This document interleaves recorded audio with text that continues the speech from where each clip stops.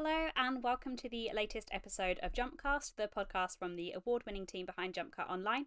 My name is Sarah Buddery, and I am your host for today, and I am joined once again by my fabulous co host, Barry Levitt. Barry, we're at a film that we've not been looking forward to talking about, but we're here We've anyway. talked a lot about how the Renaissance technically ends with Tarzan. We, I think, made a strong case that it starts with Great Mouse Detective, I'll mention it again, and goes all the way to Fantasia 2000, which was also released in 2000, as well as this film and another, the next film. 2000 was a big year. And we are at the point where the Renaissance is very gone. I don't think anyone would argue that this is part of it. It is a curious case for many reasons that will be interesting to talk about. I We always talk about, like, before we record, we're like, yeah, this one will be less than 750 hours, and then they never are. But I think this one will be fairly short. I mean, there's only so much you can say about it, but I think it'll be interesting to talk about. Most people, I feel like when they'll see this come up, they'll be like, is that a Disney film? And or I've never heard of that in my life. So yeah, I think it'll be fun. This is, of course, film 39. 39, look at us go. Oh, wow. It's Dinosaur. Yeah, it is. And I thought that I had not seen this one, but then, as always, official brother of the podcast has a better memory than I do, and not only remembered that I had seen it, but very specifically where we were when we had watched it. And apparently, we back when video rentals were a thing, we rented Dinosaur on VHS whilst we were on holiday at my nan and granddad's caravan. So that was a long time ago. I do not remember seeing it, but this is not the first time I've watched it. I've been reliably informed. So yeah, it felt like the first time watching it because I had little to no memory of this film whatsoever, and I'm not sure if that was a good thing or not. But yeah. I saw this in the cinema. Whoa. Yeah, one of like 8 people in the world. No, it actually made a decent amount of money, so it wasn't just me. But yeah, no, I remember. I actually remember seeing it in the cinema too because it was at the time it was quite spectacular to look at, Hmm. for the most part, and I remember being pretty amazed by what I guess I would have been 8, Mm-hmm. what 8-year-old me was looking at, and I was pretty floored by it. Hmm. Today, however, uh, slightly less floored and slightly less bewildered by the magic of it all. Um, yeah, it's interesting. Yes, this absolutely feels like a product of its time, and if you saw it at the time, you were probably like, whoa, that's amazing, as you apparently were, and then you immediately forget about it. If you're me as well, you forget the instant that you watched it that you have seen it, and it isn't sort of one of those ones that sticks with you, but it is a real departure from Disney. This is the first time that we've had sort of entirely computer animated, although it's there's a bit of a caveat with that in this film, but we'll get into that. So it's certainly fascinating to go into, and I think what this podcast series has shown us is that even the films that we're not sort of super hot on, or they're not, one of our all-time favorites, we've generally found them interesting to talk about. So we'll see. We'll see. We'll see how we get on with this one. I believe in us. I think we can. It's definitely a special case, and I feel like a lot of the more in a lot of the films in the Renaissance, I think, will appear very high, Mm, in a lot of fans and a lot of film lovers and Disney lovers lists or their own personal favorites, and this is, well, the Dinosaur is probably headed to the bottom half, quite far down on the bottom half. But I think it'll be interesting to talk about. Definitely an interesting experiment, and I gotta say, mm, there's a lot of this history behind it, and that is quite fascinating. I hope. mm, mm. I trust you. I know you'll have found some interesting stuff. So I'm ready to get stuck in. So yeah, kick us off, Barry, with all of the history and fun things that we need to know about Dinosaur. Absolutely. So as we have briefly touched on, Dinosaur is a particularly unique case, as it is the first film on the list of Walt Disney animated classics that is a live action slash CGI hybrid, which is to say that basically all the environments you see in the film are live action and were shot in real life, and then all of the dinosaurs, obviously, are not real, and all the animals and everything you see, all the effects and all of that are CGI. And speaking of it being unique, it's there's a couple things that set it apart. It is the oldest set Disney film. Obviously, it's 65 million years ago, so good luck to any other films competing for the oldest set Disney film. This one will definitely win. Um, Unless you just make one that's just like a black void, which probably wouldn't be that interesting, but you never know. You never know what these people are capable of. And it's interesting because there's a lot of other Disney films that have been live action animated hybrids that aren't in the list, like The Reluctant Dragon, Victory Through Air Power, Mary Poppins, Pete's Dragon, etc., etc. None of those are on the list. But why is Dinosaur? Well, there's never been an official statement as to why, because originally when this film was released, it was not part of the so-called canon in the list. If you go onto the Disney Animation Studios website right now and look at the list, you will see it there. Um, but at the time of release, it was not. And in fact, there was never been an official statement as to why this is the case and why on earth this film, not really even made by the same studio, which I'll talk about soon, but this blend of live action and CGI would be on the list when none of the others are. Um, and it happened around the time that Tangled was being released in 2010. And the Tangled marketing campaign was basically very centered on the fact that Tangled was the 50th animated film. So all of a sudden, Dinosaur magically appeared on the list as the 39th film. And basically, if you have a poster or any sort of list made before 2009, 2010, you will see the 39th film is The Emperor's New Groove. But in fact, it is now Dinosaur for whatever reason. Um, and The Emperor's New Groove has moved to 40. That's probably because selling Tangled is like it was kind of well, I mean they just had a princess film before, but it was kind of like the first big major I don't know sort of block. It was the most money they had ever spent on a movie, Tangled, and I guess they wanted to sell it, and it sounded a lot more exciting to say the 50th animated film than the 49th. Although I think 49 is a fun number. You know, there's a very famous movie called The 49th Parallel. It's not like no one's ever heard of the number 49. But you know how it is. There's a whole thing with psychology and numbers and the way people look at them. And people like nice round numbers and, 5, 10, 15. And people, if you see like articles celebrating the anniversary of something, it's very rarely like the 17th or like the 29th anniversary. It's usually the 30th, 35th in fives and in zeros. No one knows why.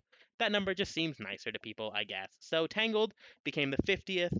Dinosaur surprised everyone and appeared out of nowhere at 39, like almost a decade after it was made, and was never on the list before, but it is now. So here we are talking about it. And there are differences with the US and the UK list, which we'll get into right after I give you the whole spiel of dinosaurs history. Um, so, in the other big reason, like I just hinted at, is that it wasn't on the list because it wasn't actually made by the same Disney animation studio that had made the previous 38. Although you could argue Mulan didn't either, but Mulan was very much still an official like Disney animation studio, and there were people in California who helped make the film as well. But the original idea for this film came 14 years before it was released in 1986, when Paul Verhoeven, yes, that's right, the director of RoboCop, Paul Verhoeven was filming RoboCop and was pitched the idea to do a dinosaur film inspired by the classic Western Shane, released in 1953, which is wonderful. If you are a fan of Westerns, you will love that movie. Very different from this. But the general theme was kind of, like man tested and trying to figure out where to go next in a promise of a safer land. So in essence, that kind of story is still there for this because that's basically all Dinosaur is about. And a screenplay was written by Waylon Green, who wrote The Wild Bunch, which is extraordinarily violent. It's a Sam Peckinpah Western from the 60s. It is nothing like Dinosaur, and it is all the better for it. Uh, and the original Dinosaur film had plans to be stop motion, and was really, really dark and really, really violent, and basically all the dinosaurs would wind up dead. Um, and this idea, unsurprisingly, fell apart for Disney because they wanted something a heck of a lot cuter, and they also wanted to introduce lemurs to make it cuter. And it's worth noting that lemurs absolutely did not exist at this time. They came along far later, but the mammals that did exist, um, in the dinosaur era, I think it's the Paleolithic era, but I'm bad at this stuff, so don't yell at me. But the mammals that did exist at this time were generally considered to be very hideous indeed. and probably not as suitable in terms of cuteness and selling merch as the lemurs were. So unsurprisingly, Paul Verhoeven ran away. Um, the original screenplay was kind of abandoned, although you'll see in the credits of this that it's still credited as like inspired by the screenplay by Waylon Green. Um, so that idea fell apart, and the project went through a bunch of different ideas and a bunch of different directors through the late 80s, early 90s, including Thomas G. Smith, David W. Allen, and George Scribner, who we've talked about quite a bit, and eventually landed on Ralph Sondag and Eric Leighton, who, to be fair, and no offense to them, you probably haven't heard of them because this is, well, one of them has a credit for a different animated dinosaur movie called We're Back. Um, and this film, and then the other just has this film credited. So they've never directed a movie after this. So this is their one-time gig. Uh, in 1996, however, Disney acquired the visual effects studio DreamQuest Images, which kind of started as like in a garage, like a few friends making things. One of those amazing stories of, and eventually they worked on certain special effects for films like E.T. And they were acquired by Disney, and they were merged with Disney's own computer graphics department that has been responsible for the CGI in all the films we've been talking about recently. And they kind of merged together to form what Disney would call the Secret Lab, which was announced officially in 1999. And the Secret Lab was never designed to be an animation studio, but rather kind of a more robust and an advanced approach to their visual effects department, and they would work on visual effects in animation, but they would also be doing all the visual effects in Disney live action films. However, they did produce dinosaurs. So again, this was not made. The studio was also in Burbank, but it was not made by the studio in California that has made all the others. Which is why, if you look through the credits, you will be hard pressed to find a single name that you would remember from looking at all the other Disney films. One of my things I really enjoy doing is kind of picking out names and be like, oh, I know, I've seen this name so many times, and then seeing what else they've worked on. Not this time though, because this is a very different group of people. Um, so 48 animators worked on the film, and David Krentz, who had aspired to be a paleontologist when he was younger, had a pretty cool opportunity, and he supervised the character design and the visual development teams on the film. And the live action photography units, again, this is the first Disney film that had that, or at least the first film on this list. But they would film in actual beach, jungle, and desert locations, including California, Hawaii, Florida, as well as Australia, Jordan, Venezuela, and Samoa. So they went all over for this film. And the only sequence that the environment is also CGI, as well as the animals or the dinosaurs and lemurs, because those are the only animals, was the sequence in the cave. So everything else, the backgrounds were shot by real people in their real places. And the score was by James Newton Howard, an 8-time Oscar nominee who really should have won by now, but that's a whole other thing. And Kate Bush, the legendary musician, actually recorded a song for the film that was supposed to play around the time, like right after the sort of, meteor strike, Big Bang kind of thing, and then it was going to be like a "What do we do now" kind of song, like an emotional, like power ballad of sorts. But audiences did not respond to it in test screenings, so they asked her to rewrite it, and she said absolutely not. So it was removed from the film and pulled from the soundtrack. So I'm guessing, besides the people who were involved in the film and the test screening people, that no one else has actually heard the song. So this joins a very few number of Disney songs with no songs at all. And Dinosaur ended up doing fairly well at the box office, unsurprisingly, since there's so much CGI in this film. It's the most expensive movie they'd made to that point, with a $127.5 million budget, which is kind of crazy to think that just 20 years earlier they were making all their films on like $4 million. Um, but here we are, and it earned about 348 million worldwide, so it is a fairly decent success. And actually, there was a whole dinosaur section of the Animal Kingdom park in Disney World in Florida that opened as a result of this, which remains quite popular. So interestingly enough, Dinosaur actually has a bigger theme park presence than quite a few Disney classics. Um, so perhaps in the end, since it's not really a film anyone knows now, and again, probably the people looking through this, like looking through the podcast and being like, "What is Dinosaur? Did Disney make that?" I've never heard of this. Someone help. Um, it was probably destined to be a forgotten experiment. However, 20 years later, since it is on the official Walt Disney Animated Studio Classics list of the 58, here we are, Sarah.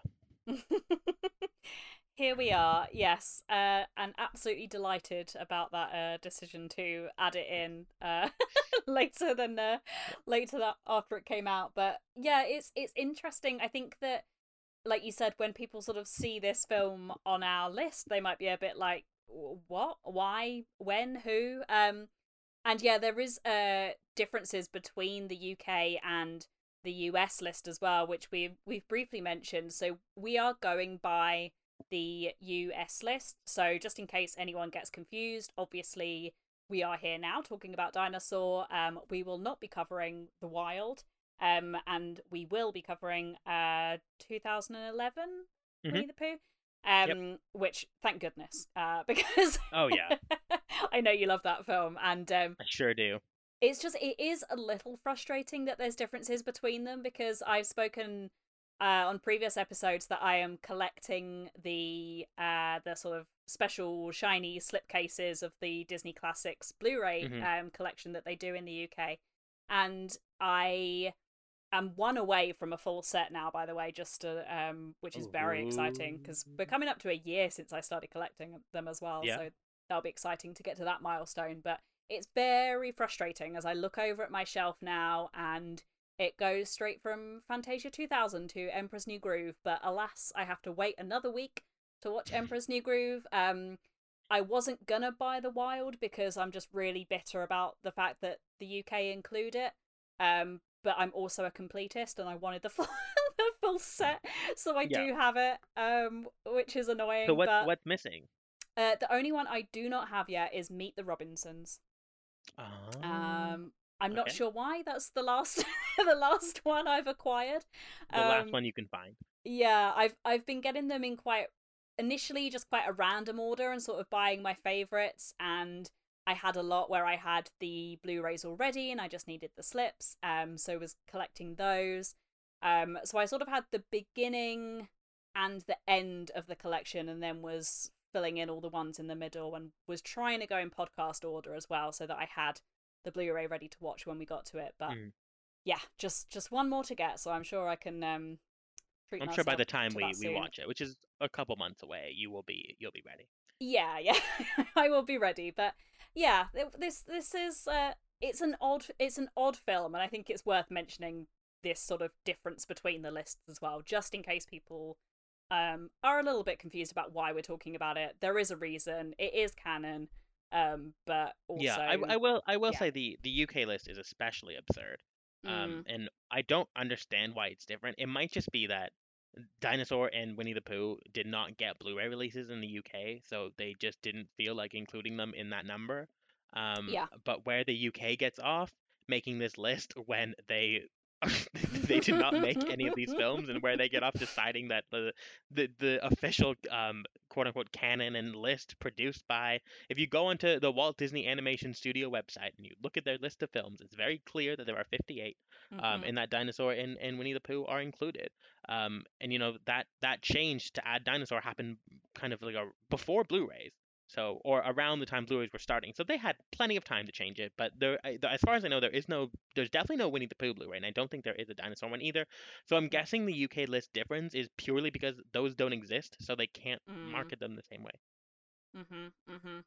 It's But very annoying. I don't know. It doesn't make any sense. So we're ignoring the UK list because The Wild, by the way, similar to Dinosaur, is also not was not made. It was distributed by Disney, but it was not made by the Disney studio. But you could argue that Dinosaur kind of is because half of the Secret Lab company that was owned by Disney, it was still a Disney company technically. It's just not made by the same studio, but the computer graphics people from that studio were involved in that. So you can argue that there were people still involved. So I guess you could make more of an argument than something like The Wild, but Mm. here we Mm. are, and we have no choice but to cover it. Yeah. Um, it look okay. Um, there were like the original plans for this movie seem a lot more exciting than what we got, and the general kind of push at the beginning was to make this a film with pretty much no dialogue, Mm. and it would be more or less entirely silent, and it would feel almost like a realistic sort of movie about dinosaurs. And they were going to actually, one thing I think I skipped over, although you can laugh if I already said this a few minutes ago, but basically they were kind of getting ready to make this, and then they saw Jurassic Park, um, and realized that they should wait until they could also make it digitally and kind of do dinosaurs justice. Mm. Because everyone was kind of blown away by Jurassic Park, and also it kind of reaffirmed that they should make the project, even though they had shelved it so many times because it just wasn't working. But when they saw how much money Jurassic Park made, they were like, we can really go ahead with this. People want dinosaurs. Mm. Um, so ultimately they did. It made 350 or so million dollars. It's not like it was not a failure by any means. Um, but it's definitely not something that's marketed today. And certainly it was the 20th anniversary last year, and I did not see a thing, Nope. not a peep, not a whisper of any sort of marketing toy tie-in. Nothing at the Disney store Mm. was silent. The Disney was silent. As far as they're concerned, this film basically doesn't even exist. However, it is part of the list. So here we are. And Yeah. where should we start, Sarah? Yeah, I was just adding to that is that if you're also the 20th anniversary seems like the perfect time to, I don't know, Yeah, bring it out on Blu-ray or something, or Disney can pretty much do whatever they want. If they want to put a really big push behind this film and bringing it absolutely. into people's attention again, or making a big fuss over it, they could absolutely do it, and people would buy it. Like if they did, bring out this sort of sparkly Blu-ray special edition thing, like I'd maybe buy it because I'm a bit of a like I said, I'm a bit of a Why not? completist Yeah. when it comes to owning the full set. But yeah, it's so strange that is the attitude that Disney have towards this film. Almost like they had to include it because of the situation they found themselves in. So now they're just sort of like really brushed it under the carpet. And I think maybe the best place to start is with how the film looks and the animation, because I think that this is something that we've mentioned a lot in previous episodes. I mean, really, since Black Cauldron, I guess, is the first sort of film where you really notice the inclusion of computer generated animation. It's used to greater or lesser extent from then onwards, really. And Yep. this to find a positive in this film, and there are a couple, but to find a positive in this film, it does feel like quite a landmark achievement when we consider what we've seen leading up to this point. Do I think it looks amazing? No. Are there parts of it that look good? Yeah, but also I think just seeing this as the point where Disney really fully embraced that technology, and yes, the environments are live action, but I think for the most part the blend of the two, it works better than I thought it would. It doesn't look like these characters are completely removed from their environments. There's some bits that look a little off and a bit sort of naughties CGI, but that's when Mhm. this film was made, so it's to be expected. And yeah, do you have any, thoughts on how the film looks generally, and the animation and the Yeah, style of it? I think it looks pretty spectacular for the most part. Mm. Um, I think I actually I forgot watching it that they were like live action environments, because I think Mm. it's blended together unbelievably well. Yeah. And I was quite floored. I kind of had a moment like, because I knew, because I've seen this unfortunately multiple times before. And I remember reading that, it was a blend. But while I was watching it earlier, I was completely kind of transfixed by the way it looked, and only Mm. by the way it looked, I should note. Because I think the environments are spectacular, and it's not a surprise that they're real, because they look real. And for the most part, yeah, I think it does work really well. I think the general designs of the dinosaurs are pretty impressive as well. Mm. Um, a bit less so when you get too close to some of their faces. I think the real problem in terms of the way it looks is the lemurs. Yeah. And again, lemurs, I can't stress this enough. According to science, were not there. Mm. Did not exist.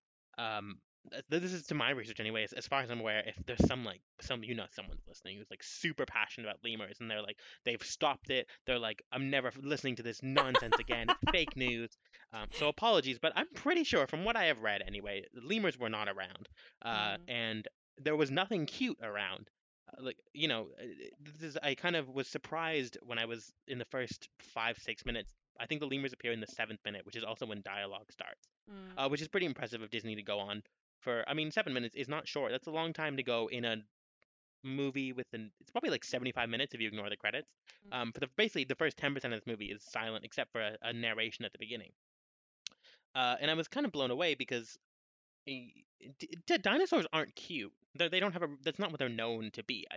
I can't think of a single Disney film up to this point that has nothing cute in it, or like no element of something that's designed to be cute. You know what I mean? Like Mm-hmm. it's kind of a staple of not all animation, but certainly it's definitely a staple of Walt Disney Animation to have adorable, lovely things to look at.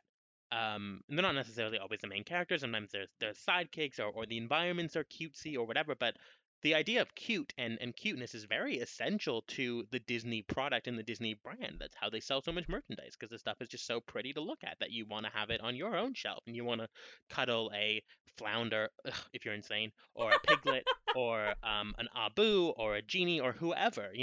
These characters are, or a Baloo, or a Marie, whatever. I could go on forever, but these characters are designed to be adorable. So I was kind of blown away because the dinosaurs don't look adorable. They look like you would expect dinosaurs to look like. Mm. And I should know. We'll talk about it a lot, but this film plot wise is exceptionally forgettable. Yeah. So I had no real memory of what the story was about. I just remembered there was a really impressive like sequence of the meteor shower, and which we'll talk about because I think it's a real standout. Mm. Um, Mm. but otherwise, that's pretty much all I remember, and I kind of forgot there were lemurs. So here I am being like, wow, they're really taking like an exciting risk here. Just like telling a story about dinosaurs that aren't really designed to be cute, but like look like authentic dinosaurs, and then come the lemurs. Um, Mm. some of which look okay and are kind of cute, and then some are hideous. Yar, apologies to, I mean, Ossie Davis is great voice work, but Yar is the old like man lemur, and he is hideous. And then there is Zini, who's also very ugly to look at. And we'll have a whole moment for him because that is a particularly unique character, and I have a very strong opinion on that. He is the most something, which we'll talk about. I'll keep the suspense. Um, in Disney history. Yeah. So Zini holds a special place Mm. in my Mm-hmm. heart. For Yeah, we'll get there. But yeah, overall, I think the animation is impressive. I think it has issues, as would any early CGI film. Mm. Um, I don't want to say it's better looking than Toy Story, but if I'm comparing it to like another landmark kind of CGI film, I think it does look a bit. It looks a bit sharper than Toy Story, not Toy Story 2, which was actually earlier than this. I think that looks better. Mm. Um, but this was their way of kind of holding ground with Pixar, and Pixar was crushing it all of a sudden. And by the way, when A Bug's Life came out as their second film, that's when DreamWorks started with Ants. So there were two like major studios at one a bit more established, both new, but both making a lot of money. So you have the situation where you're making hand-drawn films all the time, and then all of a sudden these two big rival animation companies have shown up, and they're producing everything in CGI. Mm. Um, so you kind of snap in and you're like, okay, look, we need to be on this as well. Like they're making tons and tons of money. Like we want in on the action and we don't want to be overshadowed. So they made Dinosaur. And I think if you compare those like early films like Ants and Shrek and Toy Story and A Bug's Life, I think this is one of the better looking ones of those. I think it's definitely better looking than Shrek and Ants. Mm. Um, and I think it's generally better looking. I mean, it's hard to say because there's Toy Story in this have a completely different visual palette, so it's kind of like comparing two completely different things. But I think there's aspects of this that look really sharp and really impressive. Yeah, I don't know if I'm as hot on the animation style and how it looks as you are. I did have some moments where I was just kind of like, oh, that doesn't look that good. But I admit that there are moments, and I think that it's very different. It's very difficult, sorry, to compare it to other animated films of the time and the ones you mentioned because there is a real effort made in this to make them look realistic, like you said, and Toy Story is, not that. There is about animated toys, so they can kind of, be a bit more exaggerated and a bit more cartoony, whereas in this have tried at least to make them look very realistic. It's weird because we kind of get a reverse of this many, many years later with Pixar's The Good Dinosaur, where Hmm. they make the dinosaurs look exceptionally cartoony, like Yeah. over the top cartoony, and the backgrounds are this like gorgeous photorealistic animation. So Yeah. we have like in this the real backgrounds, real places, real photography, and then the animated dinosaurs put on top of that. But yeah, it's I don't know.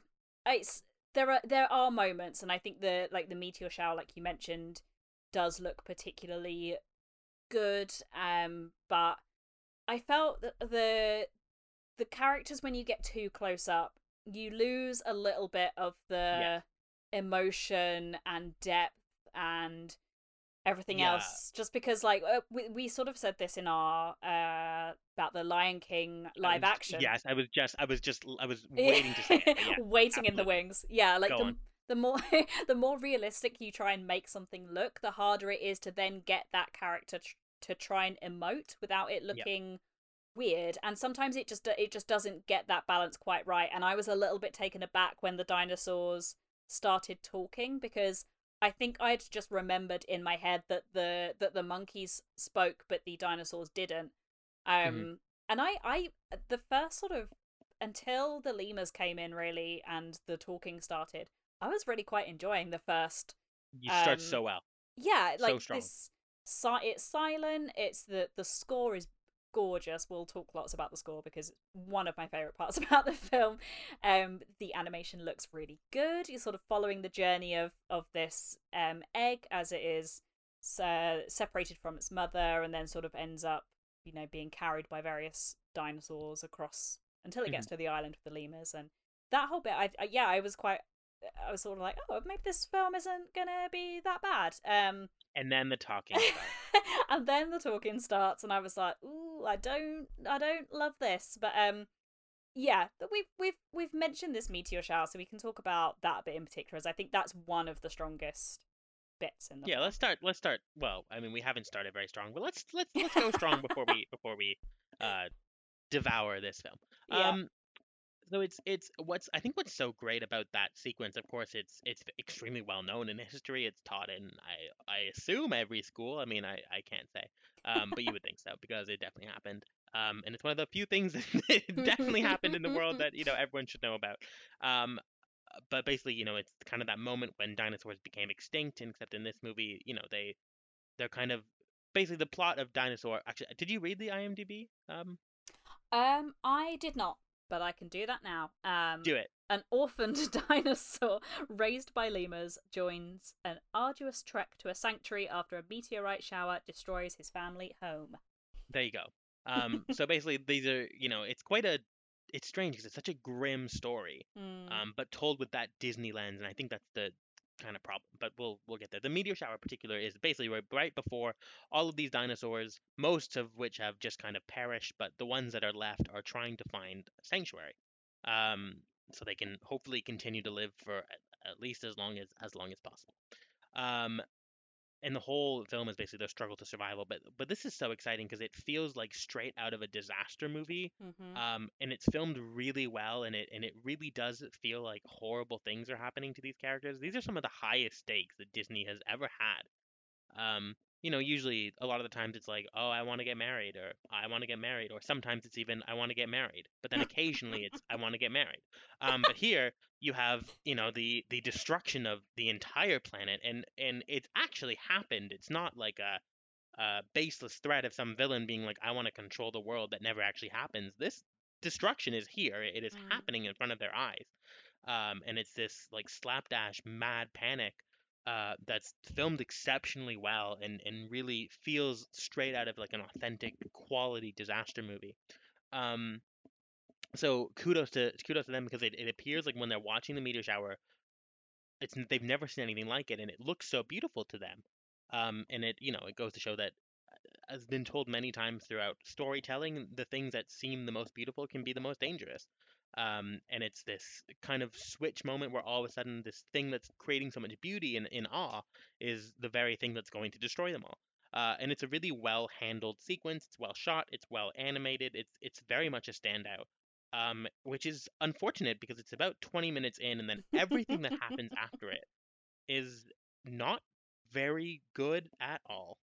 Yeah, the thing I really like about this sort of meteor shower moment is that it sort of builds it up quite gradually as well. It's sort of like a few smaller bits, and like you said, they're watching it and quite in awe of it, and then it sort of escalates from there. But it's not a threat that just appears out of nowhere. It's a really good and effective way of sort of building the tension of us sort of being like, is this good or is this bad? And like we are in the same position as the characters because we're quite captivated by it, and then suddenly we Hmm. see this huge explosion, and it creates this massive wave as well, and this they're sort of knocked backwards as well, and it's quite scary, and it's very intense, and it's very, very well done. And yeah, gosh, I should have realized that this was going to be the peak of the film and it was all downhill from here, because boy does it go downhill from here. So the plot, if we can call it that, I'll pop air quotes around it because I mean, the thing is, what you said in the IMDb synopsis is the whole movie. yeah, not only is it the whole movie, but there's also a better movie that uses this plot, and it's called The Land Before Time. So if you Also, Shane, the movie it's originally based on. Also, yeah, hundreds of other stories about people trying to find a better place to live. But yes, The Land Before Time is a good example because it's about dinosaurs. yeah, it felt almost shamelessly ripped off from that at one point, and I was like, is this like Disney getting their like bitter revenge because Don Bluth left them? It left them. Yeah, like Is this this is what a it's come long. to? Well, you know what? It's possible though because what Land Before Time came out in 1988, and they Mm-hmm. started the very idea for this in 1986. So it's not unreasonable that around the Mm, time, and that was a big success for them, and it did better than. Well, it was quite a battle with whatchamacallit, Oliver and Company, to see which one of them would do better, and Disney does not like losing. mm-hmm. They were the, I mean, you could argue certainly that they still are, but for basically from 1937 to the 1980s, they were undisputed, and no one was really challenging them. Mm, So all of a sudden, this challenger comes in the late 80s, and they probably did not care. Well, I don't need to say probably, they hated that. mm. They were undisputed champions for 50 years, and then all of a sudden, someone comes along to challenge them. So, and that was a big success. So yeah, I would say with confidence that they did some borrowing Yeah, sure. If we... from the Land Before Time for sure. And I mean, the thing is, there's only so many, unless you just ignore what happened to dinosaurs. There are only so many stories you can tell about them. You either Mm, go long before the meteor shower, and or you go after, or you go during. There's really, there's only so many places you can go with them because we all know how the dinosaur existence ends. mm. Yeah, exactly. And this chooses, I guess, a sort of alternative timeline where it's like it happens, but some of them But survive, everything works and out great.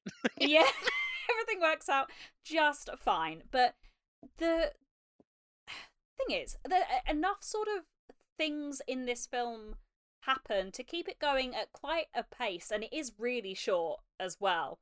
But my word, is this film boring? It's just like Agonizing. it's so, and I get it. The whole plot of this film is them taking this, like, it says it in the IMDb description. It's an arduous trek. It was an arduous trek for me to watch this film. Oh, Sarah, that is a perfect way of putting it because honestly, me too. It is not long. Yeah. In fact, it's only a few minutes longer, runtime than Fantasia 2000. But man, oh man, does Fantasia 2000 and our next film, which I adore, Same. Emperor's New Groove, is around the same time as well, and none of them feel anywhere near as long as this because they just have so much more going on. This Mm-hmm. is this is this whole film is okay. If you chart like geographically what's happening, they're walking in a straight line. Mm-hmm. That's the whole movie. They walk in a straight line. They're just like there's a few lefts and rights, but generally speaking, we're going from point A to point B. There aren't really any interruptions on the way. Nope. I think that's one of the problems, and the other problem is that Disney is trying to Disney all over one of the most tragic stories in history. It's just They're Disney they're and all trying to over the place. yeah, they just can't stop Disneying. They're Disneying over here, Disneying over there. Like it's crazy. They're trying to turn this uh, objectively, it is not subjectively, objectively tragic story about an entire species being wiped out Mm. into like this beautiful tale of survival and fun and the third worst, or maybe I'm not ranking them, but the third thing that makes this horrible is the Disney trying to shove some romance in like they love to do. They Yeah. sometimes are not sometimes. Well, actually, yes, sometimes. They're not always their own worst enemy, but sometimes they certainly are, and it's often prevented them from reaching the level they should. A great example is our beloved Hunchback of Notre Dame, Hmm. that throws in gargoyles and completely derails the whole movie. Who knows what fun and fancy free would have been like if they just got right to the great Jack and the Beanstalk short instead of making us look at puppets that you probably see in prison and in nightmares before you die. Um, but sometimes they just can't help themselves and they want to make everything feel that extra bit cute and fun Mm. when it isn't needed, and you don't need that. If I would have loved to see Paul Verhoeven doing this would be so cool, can I just say? And I would love to see what would have happened if they took a real risk and went darker and more violent. Because there is like blood and gore in this Hmm. when they go up to the one Bruton. Yep. He's been like fully like maimed by the enemy Carnotaurs. I fully thought they were T-Rexes. I was devastated to hear that they were Carnotaurs, which I don't think I'd ever heard of outside of this movie. But they are real dinosaurs. So Mm. just because the lemurs didn't exist, all the dinosaurs were real dinosaurs Yep. from that time. So that's cool, at least. Thumbs up for that. But they just can't help it sometimes, and they Mm. do things like they shoehorn in romances that don't make any sense for the story and that no one has asked for. Like, I'm sorry, when I was watching this, I was not thinking in like this story of these dinosaurs desperately trying to find survival. I wasn't like, but is poor Aladar gonna fall in love? I don't think Aladar cares. Aladar just doesn't want everyone around him, including himself, to die. But they can't help themselves. They have to shoehorn in romances. They have to shoehorn in like cutesy lemurs, which are not cute. They have to shoehorn in all this stuff that you can tell a really interesting story about dinosaurs trying to survive and failing. I think that would be like emotionally resonant. I think it would Mm. be powerful, and I think it would be something that people would remember. I think if they did that, it may not have made as much money at the box office because kids would probably be quite traumatized. However, it's a film that I think now people would want to talk about and be like, this is a really exciting. In history, I think history would have been much kinder to it because you'd look back and you'd see, look at this really bold experiment that they tried. It Hmm. didn't necessarily work, but like, wow. And that then they probably would have a 20th anniversary because people would want it. But Yeah. people don't want it because this film is not good. And I say that very generously. Let's rephrase. This is a bad movie. Hmm. This is it's technically impressive but lacks everything that makes Disney so special while still trying to incorporate everything that makes Disney so special. It's quite a fascinating failure.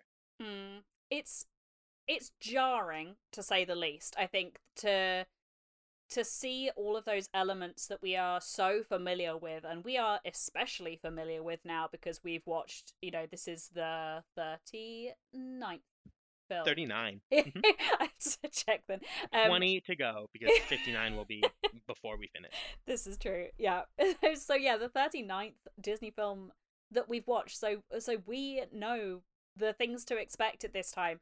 And this film has those things, but yeah, I wish that it didn't, and I'm completely with you. I wish this film had just had the guts to go there, and I also think it would have been considerably better as a short, and I think they should have gone with it being wordless as well. It's admittedly hard to do a film that's aimed at children that has no dialogue in it. I mean, Wally does it pretty successfully for more than half of the film, but it Yeah. does then introduce dialogue. So I get that I that's a although I will say, just to be on record, because we're not talking about Pixar in this, Wally would be one of the best films ever made if they just stayed silent the whole time. But this alas, yeah. it's still my favorite Pixar. It's fine, don't worry.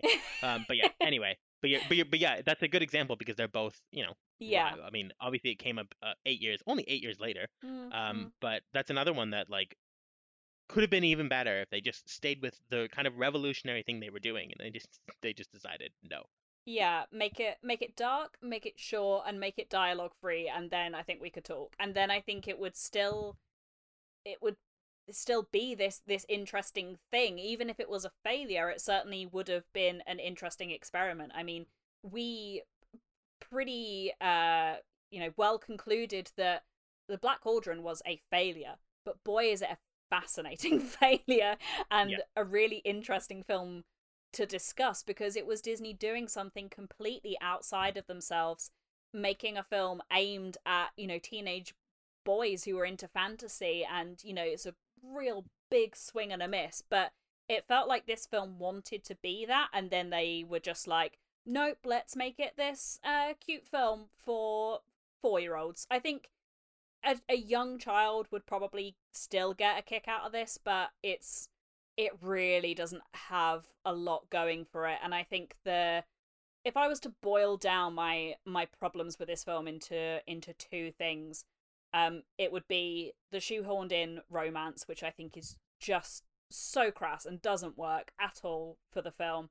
And then I just want to say collectively the lemurs, but I think just the overall tone of it and the lemurs are terrible, and I dislike almost all of them.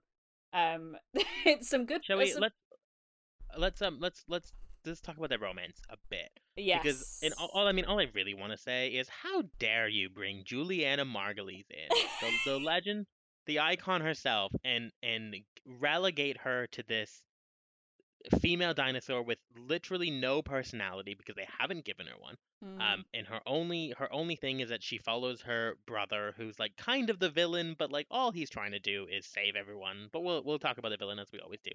Um, and her only thing is that she follows her brother, and like the moment she sees Aladar, even though she calls him like a jerkosaurus, like she's totally into him, and that's her whole personality. mm-hmm. Yeah. How dare they?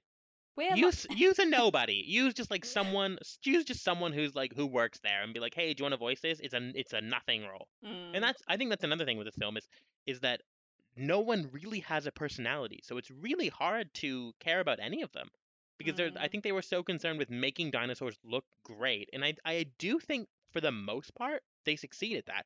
Just like The Lion King succeeds, the live action remake succeeds at making beautiful photorealistic animals. They do mm-hmm. that. The problem is they don't really have an emotional core, and they're really difficult to identify with and feel anything for. Mm. Yeah. I'm completely with you there. I think it just doesn't work, and we're right back where we were with some of the problems we had with earlier Disney films, where a female character's entire purpose, reason for existing in a film is to be the love interest, and I thought we'd come away from that. I really Oh, wasn't. this film is such a monumental step backward. Yeah, huge. Like, it's almost up there with like Vixie and Fox and the Hound for like just being the I character.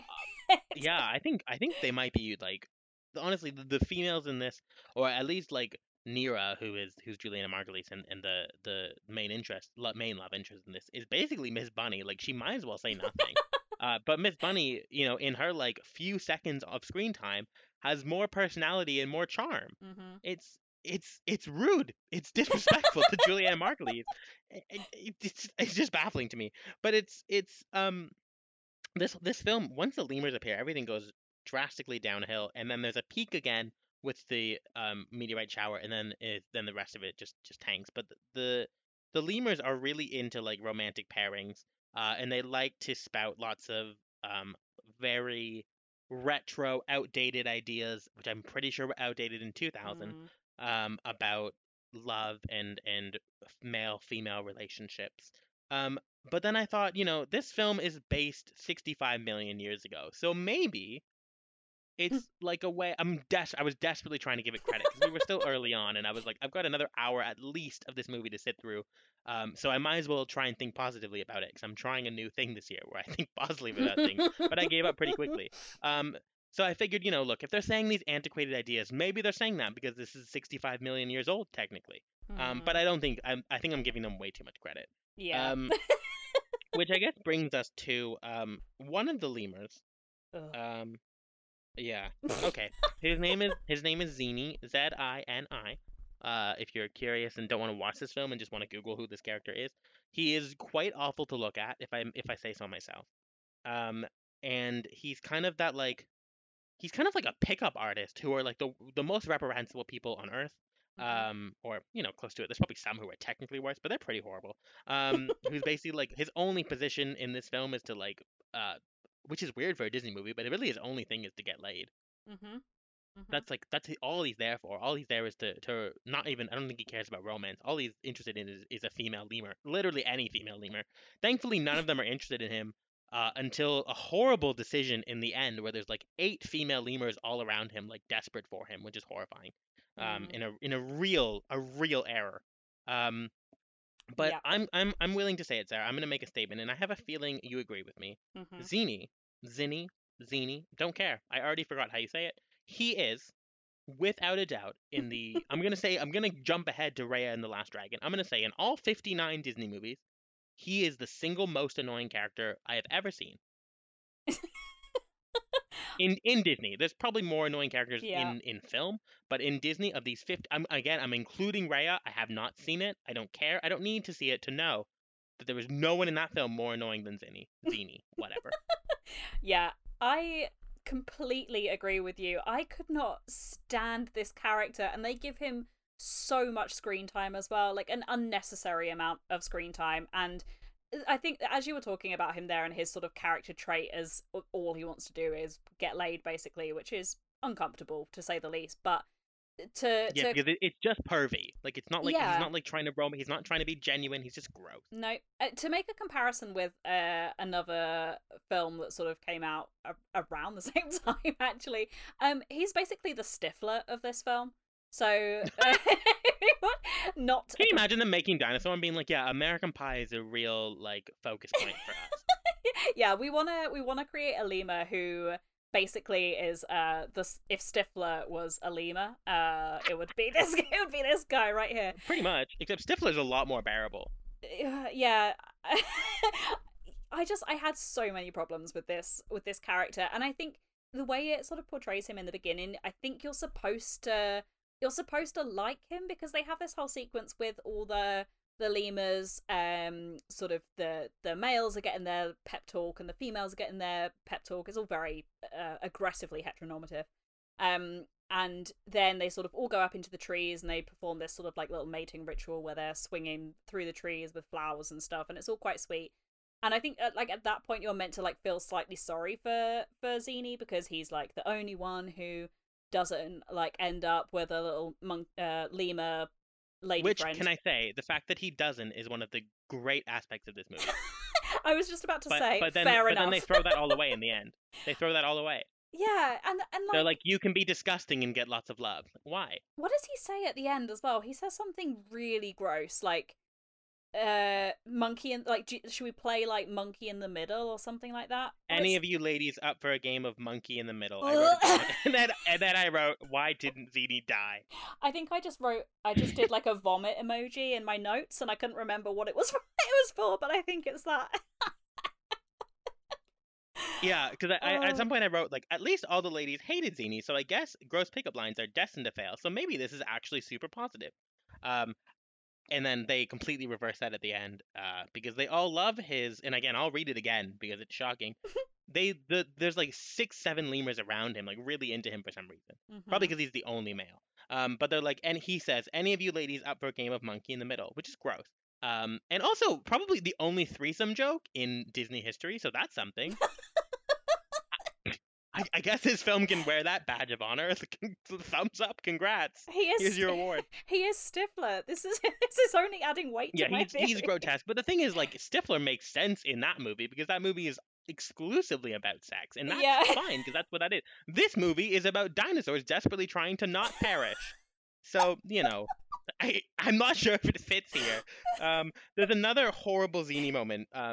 It actually, well, I guess it'll tie into Who We Stand this week because it's about them. Hmm. And there's a moment in this film where they're leading themselves to like this like lake, river, body of water that they know is there, and they find that because of the meteorite shower, it is no longer there, and they're all devastated. However, there's kind of a moment where they realize that if they push down on the ground, water will emerge, And as one of the larger dinosaurs does so, Zini opens his mouth, which is very unfortunate, and he says, "I always did like big girls." Ugh. Now, before we talk about who we stand, I would like to pitch Zini as a true villain of this film, because he is constantly derailing any bleak in tiny hope this film had of being not terrible. And he says, "No, I'm gonna make this a miserable experience for everyone involved. Just you wait." He's horrible.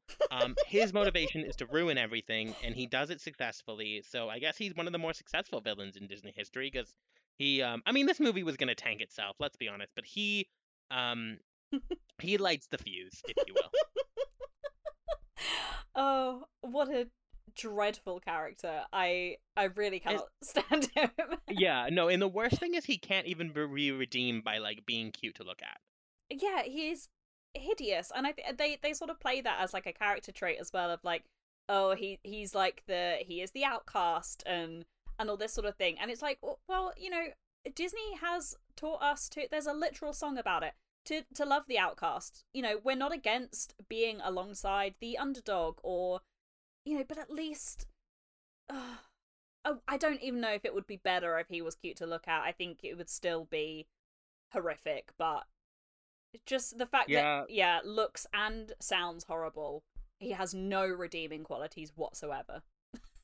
yeah. I also like to read. So I've just Googled his IMDb quote page. Um, Oh I boy. just like to read a couple more before we move on because I really don't think I've done enough to highlight what a garbage persona this character is. Um, this is at the beginning, like the first time. This is our like first impression of him. He's like rehearsing his pickup lines, Oh boy. which are, "Hey, sweetie, if you'll be my bride, I'll groom ya. Hmm. Ugh. Girls, I'm known as the Professor of Love, and school's in session." And then Aladar says, "I hope it's not contagious." And then Zini says, "I'm a raging epidemic of romance." That's not funny, especially now. They knew. They should have known that 21 years later this would not be funny because of coronavirus. How dare they? I'm suing. But yeah, no, he's a disgrace. There's no other way. He's the worst character they've ever made. And we've Yeah. talked about Flounder. So, you know, the bottom the Not again. Flounder's not that bad. It's just yeah, this is the worst. Honestly, most of my notes are just like questioning Zini's existence and why they didn't kill him off because if anyone deserved death in this movie, it's Zini. And I just it's like the most upset I've been. I mean, it's not that long ago. It's the most upset I've been since a certain person voiced a character in Pocahontas because he doesn't deserve to have his name said again. Mhm. Mhm. But he should have come back to this film because we know he loved killing minorities, and he should have come back Oh and boy. wiped out Zini. Oh no. Okay. Right. And before we get sued, let's move on to who we stand this week. Please. Um, and honestly, like I feel like these two characters were standing by default. Yeah. I I wrote what did I write? Obviously, we're standing insert name here because she's a beautiful old soul who just wants some water. Which is basically her whole personality. That's Ema, of course, and there is Mhm. also Baleen, Mhm. who are our choices. I will say though, I have a bit of a problem with Baleen. Not a big one, a huge one. In why is she British? Because she's voiced by Joan Plowright, and I don't Yeah, care. that's great, but Sarah, why is there a British dinosaur? You know that makes no sense. I mean, I guess we're supposed to suspend belief because there are already lemurs, so why not have one British dinosaur? Ugh, man.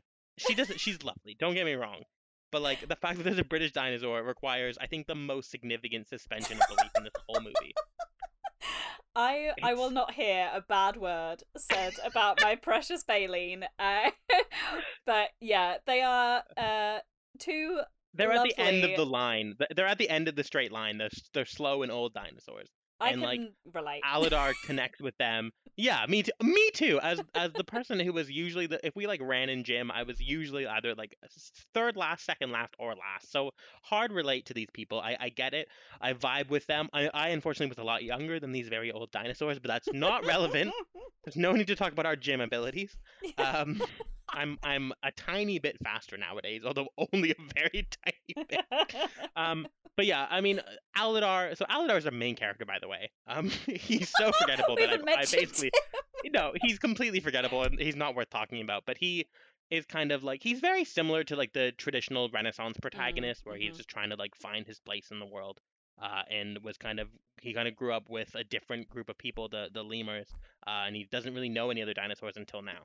Um, but anyway, Aladar kind of bonds with them because he's determined to help them stay alive, even though they're at the back of the pack and will eventually be, if this continues, they'll be the ones to go because they're going to be the raptors and the other dinosaurs will catch up to them and eat them.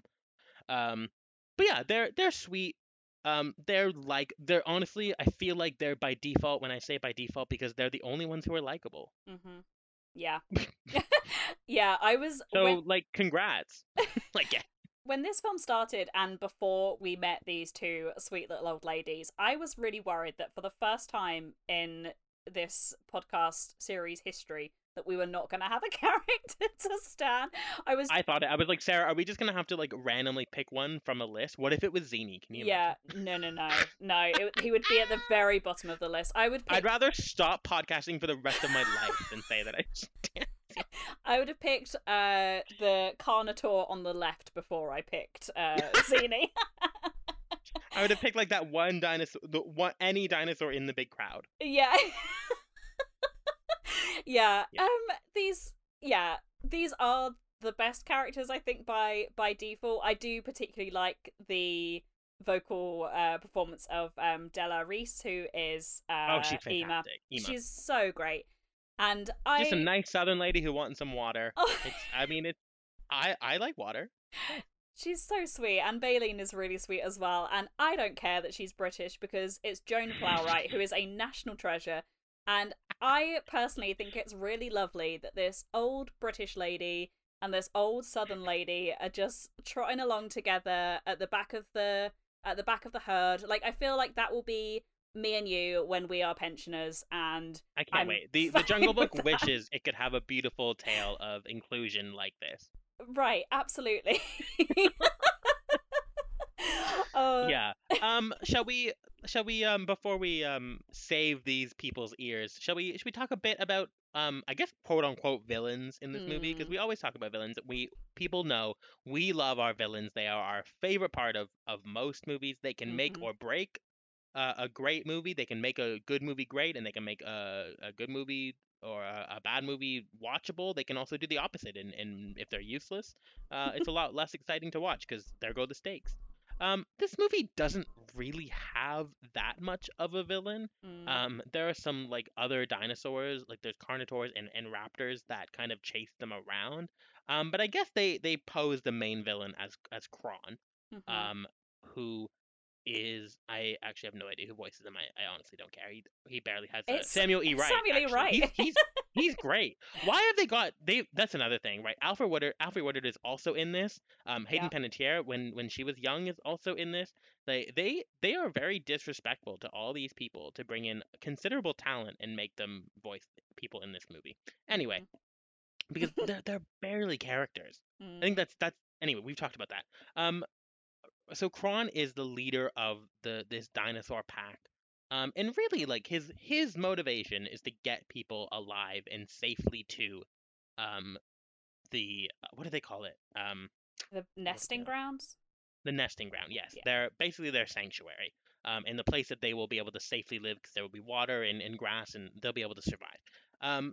And he takes a no nonsense approach because he's aware of the situation that other dinosaurs are coming after them, and if they keep resting, more of them will be killed. Mm. And when you get to this point in life, and if there's nothing else, and like the apocalypse has hit, there's only so much you can do to survive. And I don't think he really does anything wrong until the end, where he like refuses to listen to logic, and I understand that. But yeah, he's not a great. Well, there, I can't. We've said it enough, but there are no good characters in this movie. Um, so by default, there is no good villain, and I don't really buy him as much of a villain. And he's Mm. definitely the most forgettable villain we've had to date, and we've had some very forgettable ones. Yeah, because he's not. he's not really a villain in the sense that we've seen. He is a bit brutish and a bit sort of off with the other dinosaurs, and particularly with Aladar. So I think as he is the protagonist and Kron is a bit, brusque with him, then He's just like technically the antagonist. Yeah. yeah, but he has a well, kind of an arc, I guess, not much of one, where he by the end is perhaps sort of like realizing that Aladar is not all bad, and actually he does sort of know what he's talking about.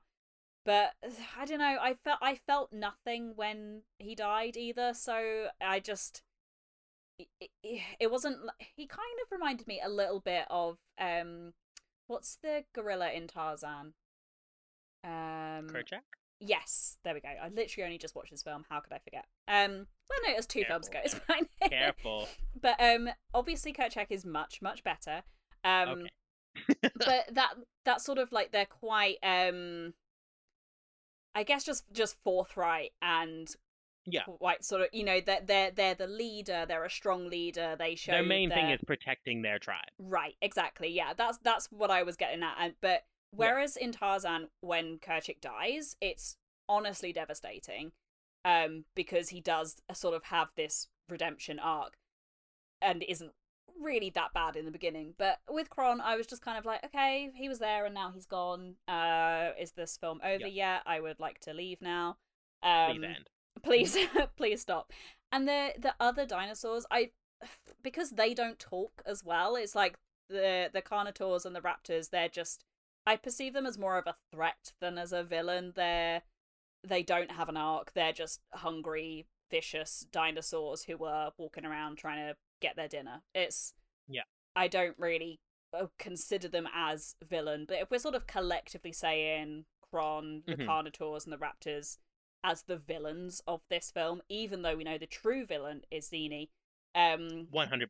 then absolutely these are some of the worst and most forgettable villains, I think, in any Disney film, if you can even class them as a villain. Yeah, I think Dinosaur would have been more interesting if they went a whole new route and just made it a film about dinosaurs desperately trying to escape terrible jokes from an annoying lemur. He's just chasing after them. Yeah, I mean, and realistically, it would probably be like a 1-minute short, because dinosaurs can move a heck of a lot faster and farther than a lemur can. But you know what? I think that would be really fun. Well, I don't think it would be that fun, but I think it would be better than what we've seen in this. Yeah, when people talk, we're firmly in a new era now. The post-Renaissance, some refer to it as the Dark Ages, and you can certainly see why they would refer to it as the Dark Ages and or like the bleakest time in Disney's history when you look at a movie like this. Yeah. I will say, for those listening who are concerned that it's only going to get worse, it doesn't. In fact, next week it gets a whole lot brighter, because that is one heck of a movie. And there's some real gems in this decade, so do not panic, do not fret. It's always the darkest before the dawn. There are some other considerable dips, but to me, this. I'm gonna throw this out there. This is my 39th favorite film that we've seen. Oh wow! I in my list currently, I have it third from bottom, but if the two were put in front of me now, I would pick watching Make Mine Music over this. So yeah, I think I'm gonna switch it to second bottom, but I would not watch Fun and Fancy Free again because of those puppets. So I would just watch neither of them ever again, so that's fine. Yeah, I always, that's if I'm like struggling where to place something, I'm like, if these two films were put in front of me and I absolutely had to watch one of them, which one would it be? And I wouldn't choose to watch Dinosaur again, sure, but I still think Fun and Fancy Free is worst. I don't know. I'm not gonna challenge you on that. That sounds good to me. Is there anything else? Shall I just pop through the themes quickly? Yeah, I don't think there's we've covered most of it. I think I will just mention how great the score is again. Yeah. James Newton Howard is an incredible composer, and how has he not won an Oscar? I mean, I hope that this if someone listening to this in the future, this podcast is now really out of date and he's won like 10 or something, because honestly deserves it. Based on, if you've not heard of him, I would be surprised, but just have a look at some of the scores that he has composed, because he has composed so many good ones.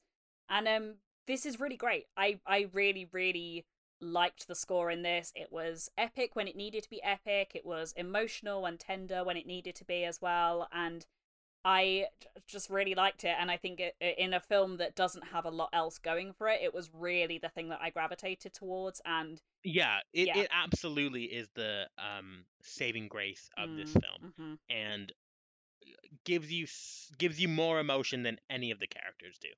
100% agree with that. Yeah, it's the sort of score that I would see myself listening to outside of the context of the film as well. I listen to scores quite a lot when I'm working and writing and stuff. So this surprisingly would be one of the ones that I would sort of add to that list, because I thought it was Yeah, no, really quite it's beautiful. quality. So I would also really like to hear that Kate Bush song. oh my gosh, I know. I thought Who would have ever thought Kate Bush song would be part of yeah. the dinosaur? I thought, like, surely if the, I mean, obviously it had been written for that sort of specific moment in the film, but surely, like, pop it in the credits or something, like, give us something. But I guess yeah. they were probably just mad at her for not wanting it, for refusing to rewrite it. So they were like, "Fine, it's gone. It never happened." I think she knew. I think she saw the sinking ship and she was like, "Peace, I'm She out." saw Zini and she was like, "No, I'm not rewriting." She was gonna No, like she ma'am. wrote it before Zini, pre Zini, and then post Zini when she saw that horrifying Yeah. lemur. She was like, I'm not rewriting this. I do not want to be involved. I'm Yeah. begging you to take me out of the soundtrack. I don't want anyone to know."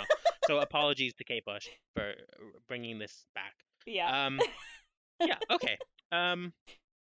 This was fun. So our four themes, which we kind of have talked about and established as like quite central to all Disney films, at least a couple each time.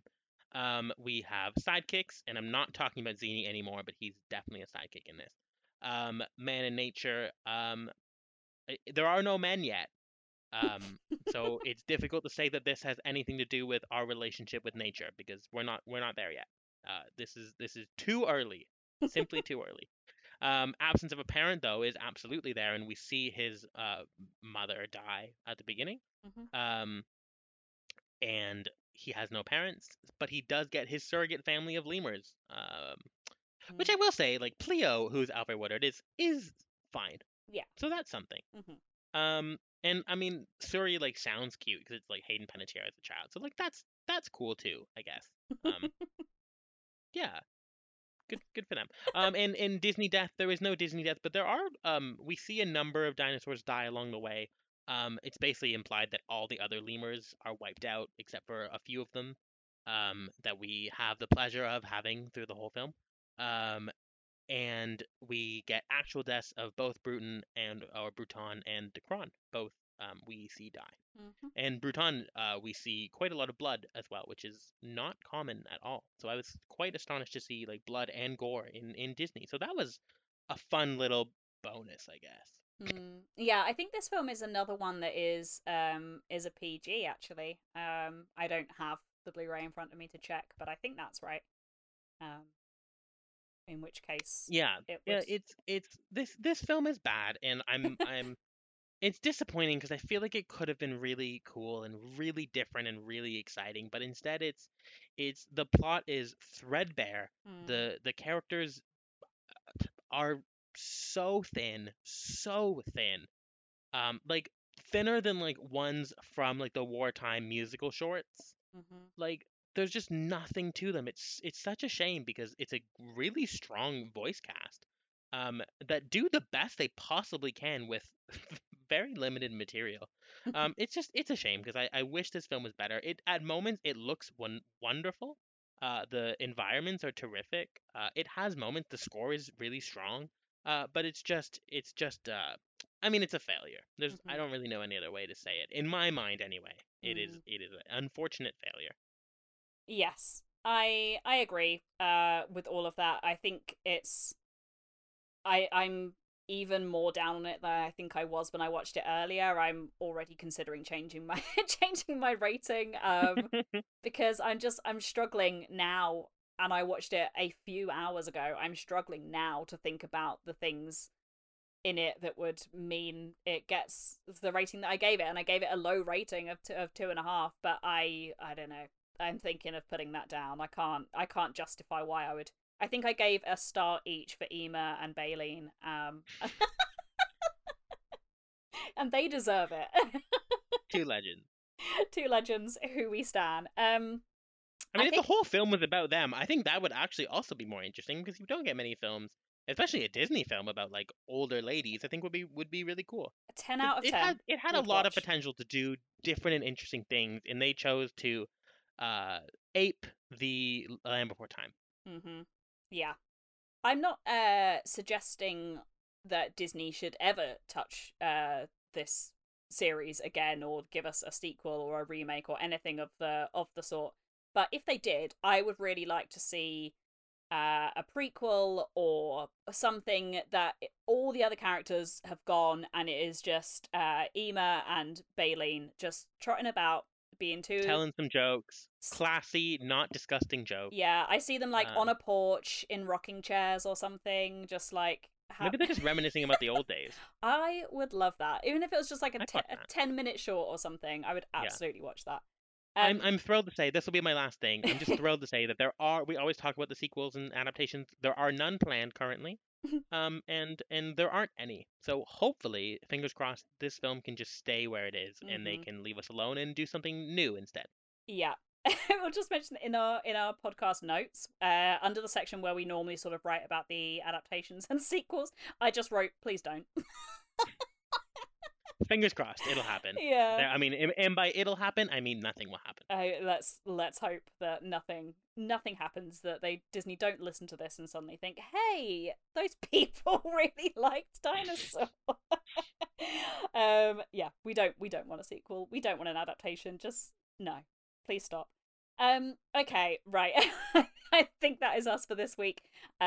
So just making sure you're poised and ready, as always, Barry, to read some of these lovely people's names. Heck yeah. So, of course, we want to say a huge thank you to our Patreons, and they are Chris Wilson, Let There Be Light Productions, Zoe Baines, Daryl Griffiths, Sam Luck, Orla Smith, Peter Hodgkins, Andy Meakin, Fabiana Rosas, Hamish Calvert, Martin Richmond, Manuel Bento, and Per Morton. So many thank yous to those guys. We really appreciate their support, and I appreciate you, Barry, for reading some of the names out, because I got to take a sip of water whilst I was halfway through. You're so welcome. Rather than having to catch my breath, because there's so many names now, and that is great. And we are really grateful to everyone who is a Patreon, and you can find out. I guess as a co-host, like, it's my duty to also read them and take pressure off you. So yes, it's true. Yeah, you can find out how to join these wonderful people and become a Patreon on Jump Cut's website. So please do that. Barry, this has been fun. The time that I have spent talking to you about this film has been considerably more enjoyable than the film itself. So thank you. I wasn't sure if we could do it, survive. But we've made it, and very excited to report that things get considerably better for the next few weeks, and I'm particularly looking forward to next week. So I think that'll be a fun one. But yeah, if you want to tell the good people where they can find you on Twitter and elsewhere. Sure, you can find me on Twitter at blevitt, Levitt 93, and Letterboxd at blevitt. Yes, indeedy, and you can find me at Sarah Buddery on Twitter, and you can find all of us at jumpcast_. You can check out all of our written reviews, features, interviews, news, and more at jumpcutonline.co.uk, and go straight to jumpcutonline.co.uk/jumpcast to find out where you can find all of our podcast episodes. The next Jumpcast episode will be dropping on Monday, and we'll be back with a brand new Disney episode next Friday. We'll see you then.